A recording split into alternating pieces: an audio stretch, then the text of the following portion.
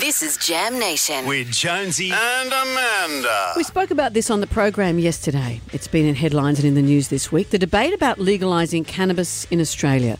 The Greens want it done and are bringing this before Parliament today. Green Senator David Shoebridge is on the line to talk about what's going to be happening today and why this is important. Hello, Senator.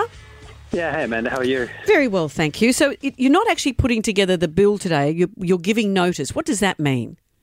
Yeah, this is how you kick off making a new law. You've got to put on a motion and say, I give notice, I'm going to make a law about X. And in this case, we're giving notice, we're going to introduce a bill to legalise, to regulate and to allow for the lawful sale and consumption of cannabis. And that's how we kick it off. And it gets a lot of mixed opinions as well. We had this on our pub test yesterday. I'm actually on cannabis oil, which has 10% THC in it to help with my pain. It's also a mood stabiliser. And I don't take it all the time because I'm the only one with a licence, and the current legislation says if it's in your system, I'm not under the influence of it. So if I get pulled over, I have to then go to court. You know, I might have taken it 2 days ago. Just ridiculous. They need to change the laws straight away. So he's talking about that, but then on the other hand... No, I don't think it does, no. What about schizophrenia? Don't you think it causes that as well?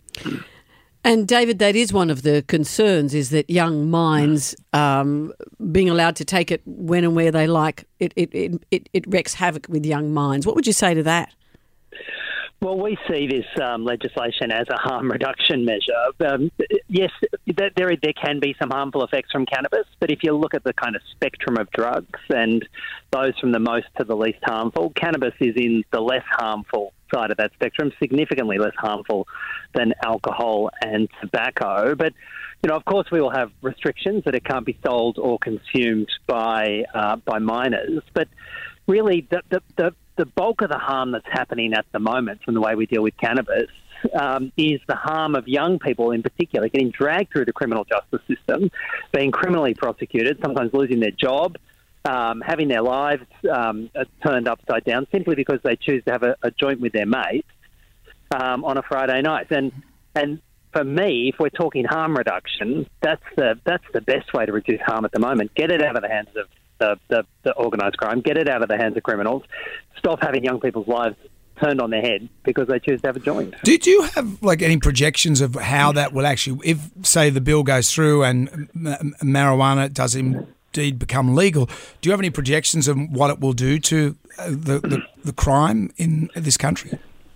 Yeah, I mean, thankfully we've got really good sort of real-time studies happening all across the world at the moment because state after state in the United States has legalised cannabis. Canada has done it in one shot federally, like we're planning to do here with this bill in Canberra. We've seen Portugal move more than a decade ago. And across the board, we see flat and sometimes declining crime rates, particularly assaults and crimes that's often associated with alcohol. There's a very minor substitution effect that you see in most of those jurisdictions, less alcohol being consumed, marginally more cannabis in some of those jurisdictions.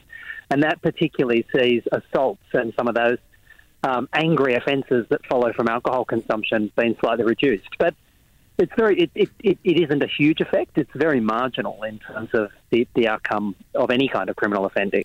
What do you think your chances are, Senator, of getting this through? Because we've seen with assisted dying and things like that, there's a very conservative seam in Parliament, isn't there?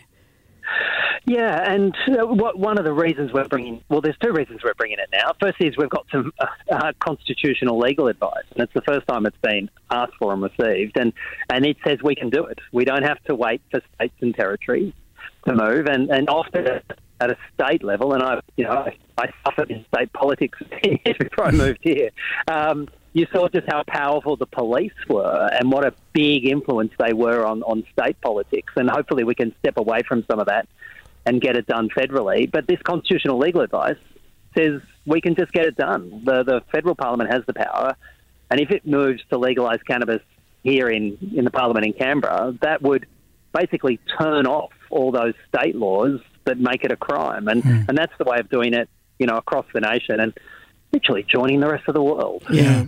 Well, good luck passing it around. Hey, man, don't bogart that bill.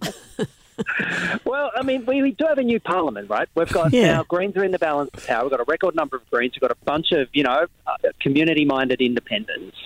And the country is looking for us to break some of that crappy old politics where we seem stuck in the 20th century. And if you've got laws across the country that criminalise cannabis, and more than 40% of Australians have tried cannabis, if you've got laws that make almost half the country criminals, well those laws are plainly nonsense, and it's time we stuck them in the garbage bin. Yeah, it makes a lot of sense to me. Senator David Shoebridge, thank you for joining us. Thank you. No worries. Good speaking.